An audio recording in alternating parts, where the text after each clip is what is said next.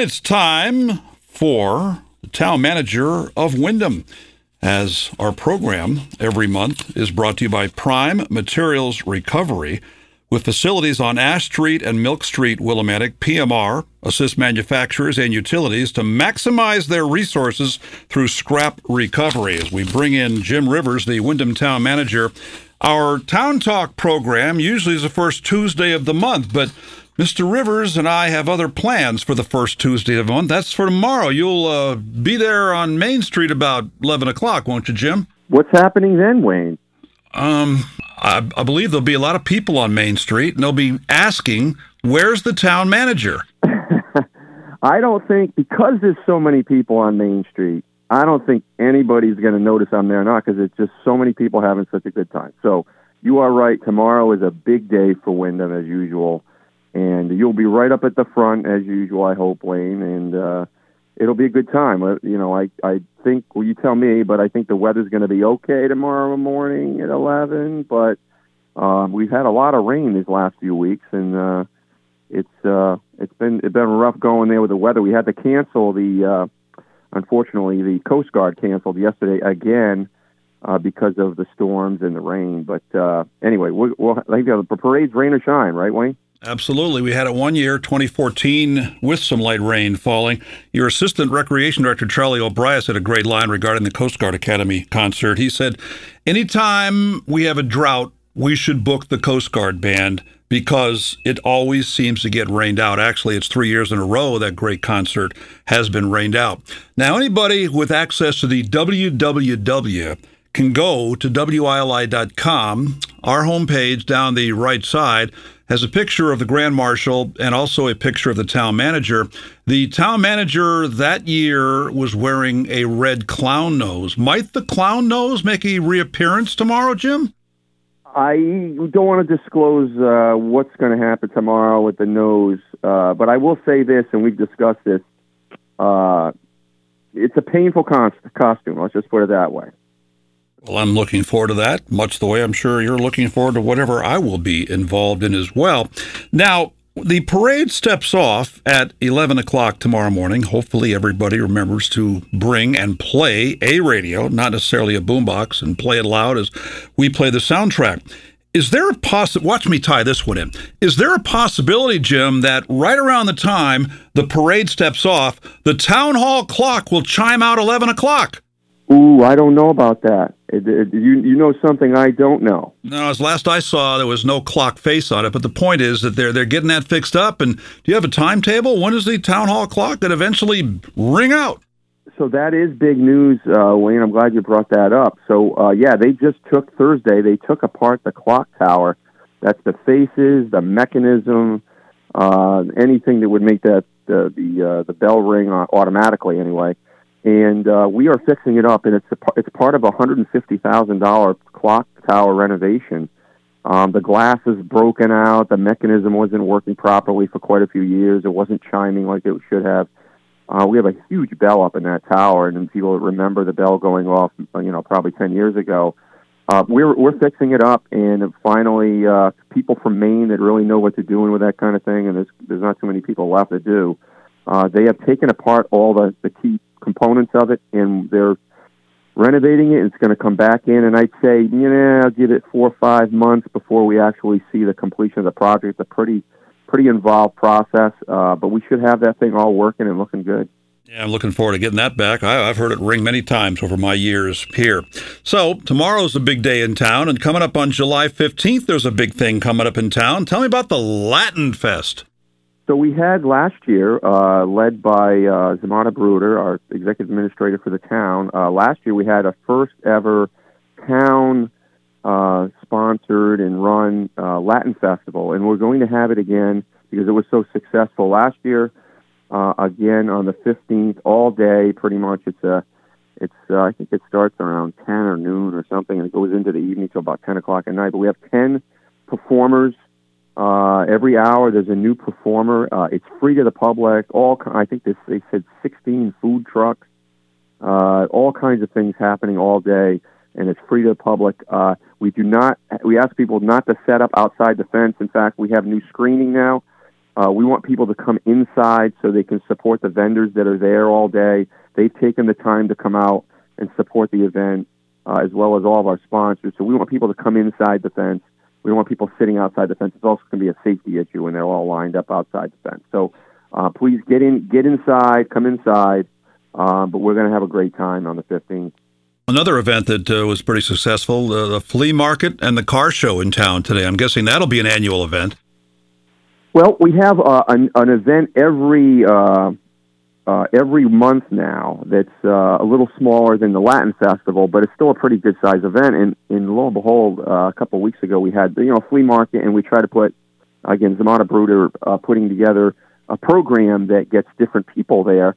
We decided to have a car show with the flea market, and of course, we never know who's going to show up at these things. Right? Sometimes you plan for thousands and hundreds show up. Sometimes you plan for hundreds and thousands show up, and that's what happened. We planned for hundreds of people to show up, and thousands showed up. So we had the whole green and the whole Gilson property loaded with cars and people, and it was a really successful event. There was a little consequence to that, which is people hang around. Now, the good consequences are eating, and they're hanging around in the town, bringing it to life. Of course, life can also be nuisance. We had some noises, and people were hanging around. The show ended, or the car show and the flea market ended at 5. People can't, they were still in town for, hours afterwards. So, we got to do a little better job of communicating and managing that expectation. But if you want to have big events, you're going to have people with loud cars and cars they've built up and they're very proud of, and they're showing them off, and they might show them off a little bit too much after the show. But we're going to try to manage that better next time. But it was a big success, and we're going to do that again. Jim, we've had a change in the parking garage, the Intermodal Transportation Center, which nobody calls it that, but nonetheless, the parking garage there on Walnut Street, starting July 1, a couple days ago, fees began, not just there, but also at parking slots along streets in town. So update me on that. So, for many years, we haven't raised up the parking fees in town. We were going to do it a few years ago, but then you have COVID and all kinds of other things going on. So we stalled on that some more, and finally we had to raise the fees. We hadn't raised them, I think, I'm going to say right now it's probably going on 10 years. And we still didn't raise them a whole lot. I think the annual parking fee for all the outside lots outside of the garage, it's $175, I think. I don't set those; a little committee does, but $175 a year. That is probably some of the lowest fees you'd see anywhere in Connecticut. And then the garage, we recognized, it was time to set fees there. We have meters in there, too, that you can buy time. We are allowing free time. I believe that is 3 hours where you don't have to pay anything. So if you're downtown having to go into a restaurant, you don't have to have a parking permit to use the garage. But if you're going to be there all day or all night, you're going to have to come into town hall and buy yourself a permit. And again, that's very affordable to have a garage. I think day pass, which is the 12 or so hours during the day, is about $175,000. I think, and then the night pass would be the same thing, $175. So if you want to park there year round, that's what you would have to pay. I know that some people want it to continue to be free, but things cost money.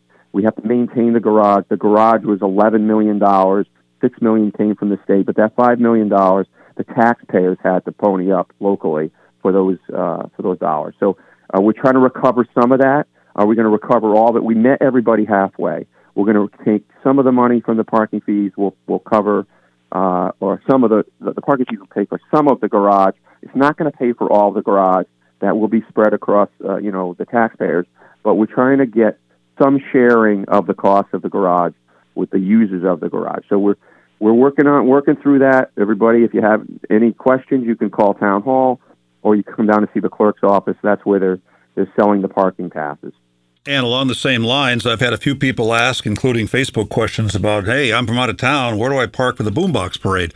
I would assume that, A, one answer would be that parking garage, but B, will they be charged for that? Or on the 4th of July tomorrow, will that be free parking? That's free parking tomorrow. We're not, again, we have hours of free parking across the city. And that's, again, we're trying to encourage people coming to events. I think you'll see on big event days, we're not going to be charging people in the parking garage. We're going to let the garage be used for the purpose that it was created, which was to bring people in to see events. Boombox is one of the bigger ones, but there won't be anybody ticketing anybody at the garage or in the lots tomorrow. And remember that if you're coming to the Boombox Parade, there's no parking at Gilson Square, except for handicap accessible parking people. But you've got to park elsewhere, including the aforementioned Intermodal Transportation Center. And by the way, if you're going to bring your dog in the parade, you'll be required to walk barefoot yourself. It's too hot for doggy or other pet paws to be on Main Street in the middle of the summertime. As we often do, Jim, let's get an update on some of the downtown construction projects. It's been pretty amazing here in the last month or so how much progress, because I'm sitting here seeing it every day, has been made on the Foster Building and then across the street at the Murray Building.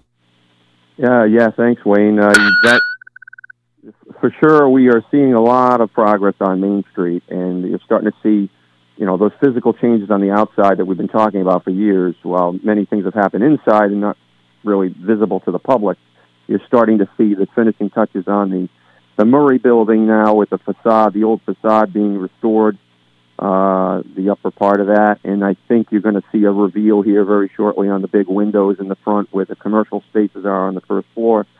But they're just about finishing up that project. On the Foster side of the street, you're seeing a lot more changes on the outside. They're preparing to put the finish on the outside of the building. What you're seeing there is a primer.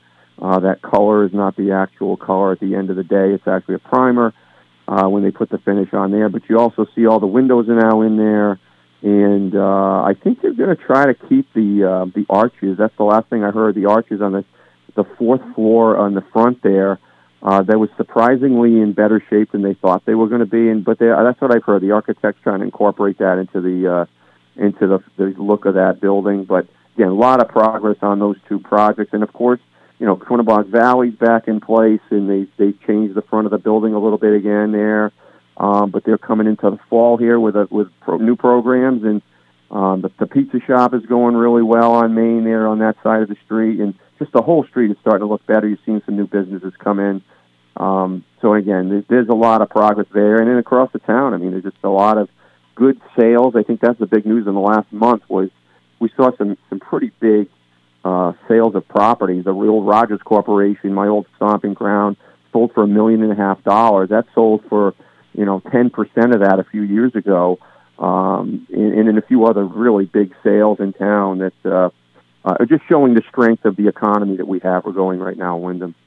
And speaking of the Foster Building, I think this is timely to announce that because of the construction, that sidewalk is closed, and a lot of people for the Boombox Parade like to set up in front of that building and sit there and watch the parade as it starts after the formation point at Gilson Square. Well, that will not be an option for people to watch the parade tomorrow, so keep that in your mind as you're looking for a place to watch the parade. And the other thing I just want you to talk about a bit, the long term and also the short term, the change on Riverside Drive, the street that parallels Main Street on the south side, goes right behind our building here today. Think about this when it comes to getting by the parade. Some people don't see the parade. They're not going to be able to go down Riverside Drive during that parade because it comes out on Railroad Street now. You can't continue out to Main going straight, and there's a parade going on there. So there's a significant traffic effect on this tomorrow. Yeah, every time we have the parade, I don't think we allow people to go through Riverside because they block the traffic at. Well, it used to come out beyond the parade formation area, so I think you were able to go through. I've never had to do it because I have other responsibilities that day, but now you can't do that. Well, you certainly can't do that because we're under full construction there, and again, I caution everyone: please stay away from the construction site. It's an active construction site. The barriers are there for a reason. And for a good reason. We're trying to restore a building that was in really bad shape for a long time, and this is a price for that. So I think the parade is going to go on. It's going to be a great parade, as it always is. That small disruption on that small section of sidewalk shouldn't change the outcome of a great parade. But yes, we have a lot of activity in there. That street, and also we have construction around the Murray Building we just talked about. Please stay away from, if there's barriers, stay away from that area. They're up for a reason. We don't want you to trip, fall, or have something fall on you. Again, those things are temporary, the barriers anyway. But the traffic flow of Riverside Drive, that's still being worked on with the engineers and the planners and the Planning and Zoning Commission. So I don't know what the permanent look of that is going to be. I believe that by next year that building should be done. I mean, that's what we're being told. By the end of the year, it should be done. So all those barriers and construction safety equipment should be removed by next year's parade. So you're saying next year, if I want to watch the Boombox Parade, I can sit in front of the Foster building, unlike this year? I hope so. My gosh, Wayne, you should. You should be able to sit in front of it. I think some people think I shouldn't. They think I should be out there on Main Street. Other people think I should be long gone, but let's not go there. Hey, again, back to a serious issue here, and that is the status of Narcan when it comes to police officers. It's a hot-button topic, but there are reasons for it. So kind of discuss the pros and the cons and where that stands right now with the Willimantic police officers carrying and using Narcan. So, it starts with the fact that we have this horrible epidemic going across the country and the world for that matter. And, fentanyl being a variation of it that now is even more deadly than the prior situation. And again, we do a great job in Windham. And in fact, I think the mayor spoke about some statistics last year. Again, we're always seem to be doing better than other towns these days, which is not a bad thing. But unfortunately, it's still not good enough. We're still losing people to this awful epidemic. But we're the best county in the state of Connecticut on a per capita basis, for overdoses. So that's the good news. The bad news is we still have quite a few overdoses, and we need to make sure that we have every tool we have available to our first responders. And police officers, of course, are also first responders, and they often get to scene before the medical crew gets there because they could be busy or they could be further away. So what we realized last month or about 6 weeks ago was that the police officers don't have that in the car on their person, and there are times when they could deploy that tool to save someone's life. So we're working on getting the officers equipped with Narcan. The price is coming down. It's still quite expensive. I think it's $100 or so for 2 doses, and but we really need to do everything we can to save people. That's our primary objective as municipal employees, as police officers, fire department people, personnel. So that's it. That's what it is. We're going to just try to keep making improvements to the way we serve the public. Not having seen Narcan in my life, and hopefully would never need to, but how do you administer that? Is it a shot? Is it a pill? Is it a drink? How does that work? You inhale it. So you give people. I believe, again, I haven't used it myself. I believe you put it in their nose and they inhale it and it brings them back, usually. And sometimes, unfortunately, with fentanyl, you might have to give them two doses to get them to revive them if they get there in time. But again, fentanyl is very deadly. It's faster. It's just much more potent, and it's killing people, and it's awful. But we got to do everything we can on the municipal side to save people. And again, that's what we're doing. The police officers do a great job. They have deployed Narcan. Unfortunately, the example we had 6 weeks ago, where we gave some awards to police officers for their extra effort, was they had to basically go get some Narcan from a neighbor. And we shouldn't have to do that. And that's the point of this whole discussion recently is we should have the Narcan available and not have to get it from somebody else. So who pays for that? Is that taxpayers? Is that state funded? Is that federal funded? How does that work? Could be all of the above. We've gotten grants in the past to pay for Narcan. We've used our own municipal funds for city funds for that. We also have funds now coming from settlements with all the opioid crisis lawsuits. We have money in an account. We could use that money to buy Narcan. So we have a number of sources to buy the Narcan. Over the years, we really haven't used a lot of local money. The fire department team, they have a grant team. They have been very successful in getting us grants for Narcan. So again, it's an expensive. We use a lot of it, unfortunately. It's expensive, but we've been pretty successful at getting funds from other sources. Now you've got some raises coming up for non-union department heads. Yeah, I don't want to make try not to make a big deal about giving employees raises, and especially if they're appropriate. But there seems to be a lot of controversy over this. So we have not historically been very good at giving raises out to our employees. Recent years, we've really tried to boost up, especially the union employees, because we have to. The competitive nature of the job market, as everyone knows, it comes to bear on us in the municipal world just as much as anywhere else, and sometimes more so because we have special certifications and training that's required to do some of the jobs. But the non-union department heads, those are the people basically running all the business units of the town, they've done a great job. Many of them are well below the lower end of the range of other municipal people doing the same work they are. So the council has to approve these raises. That's by the charter. I can't just give out these raises without some additional approval from the council. So in recent months, the council has asked for some data, the data that we look at, which is our surveys out there that show what everybody's making. So we presented them with some survey data. That data showed that we were very, very low in some cases.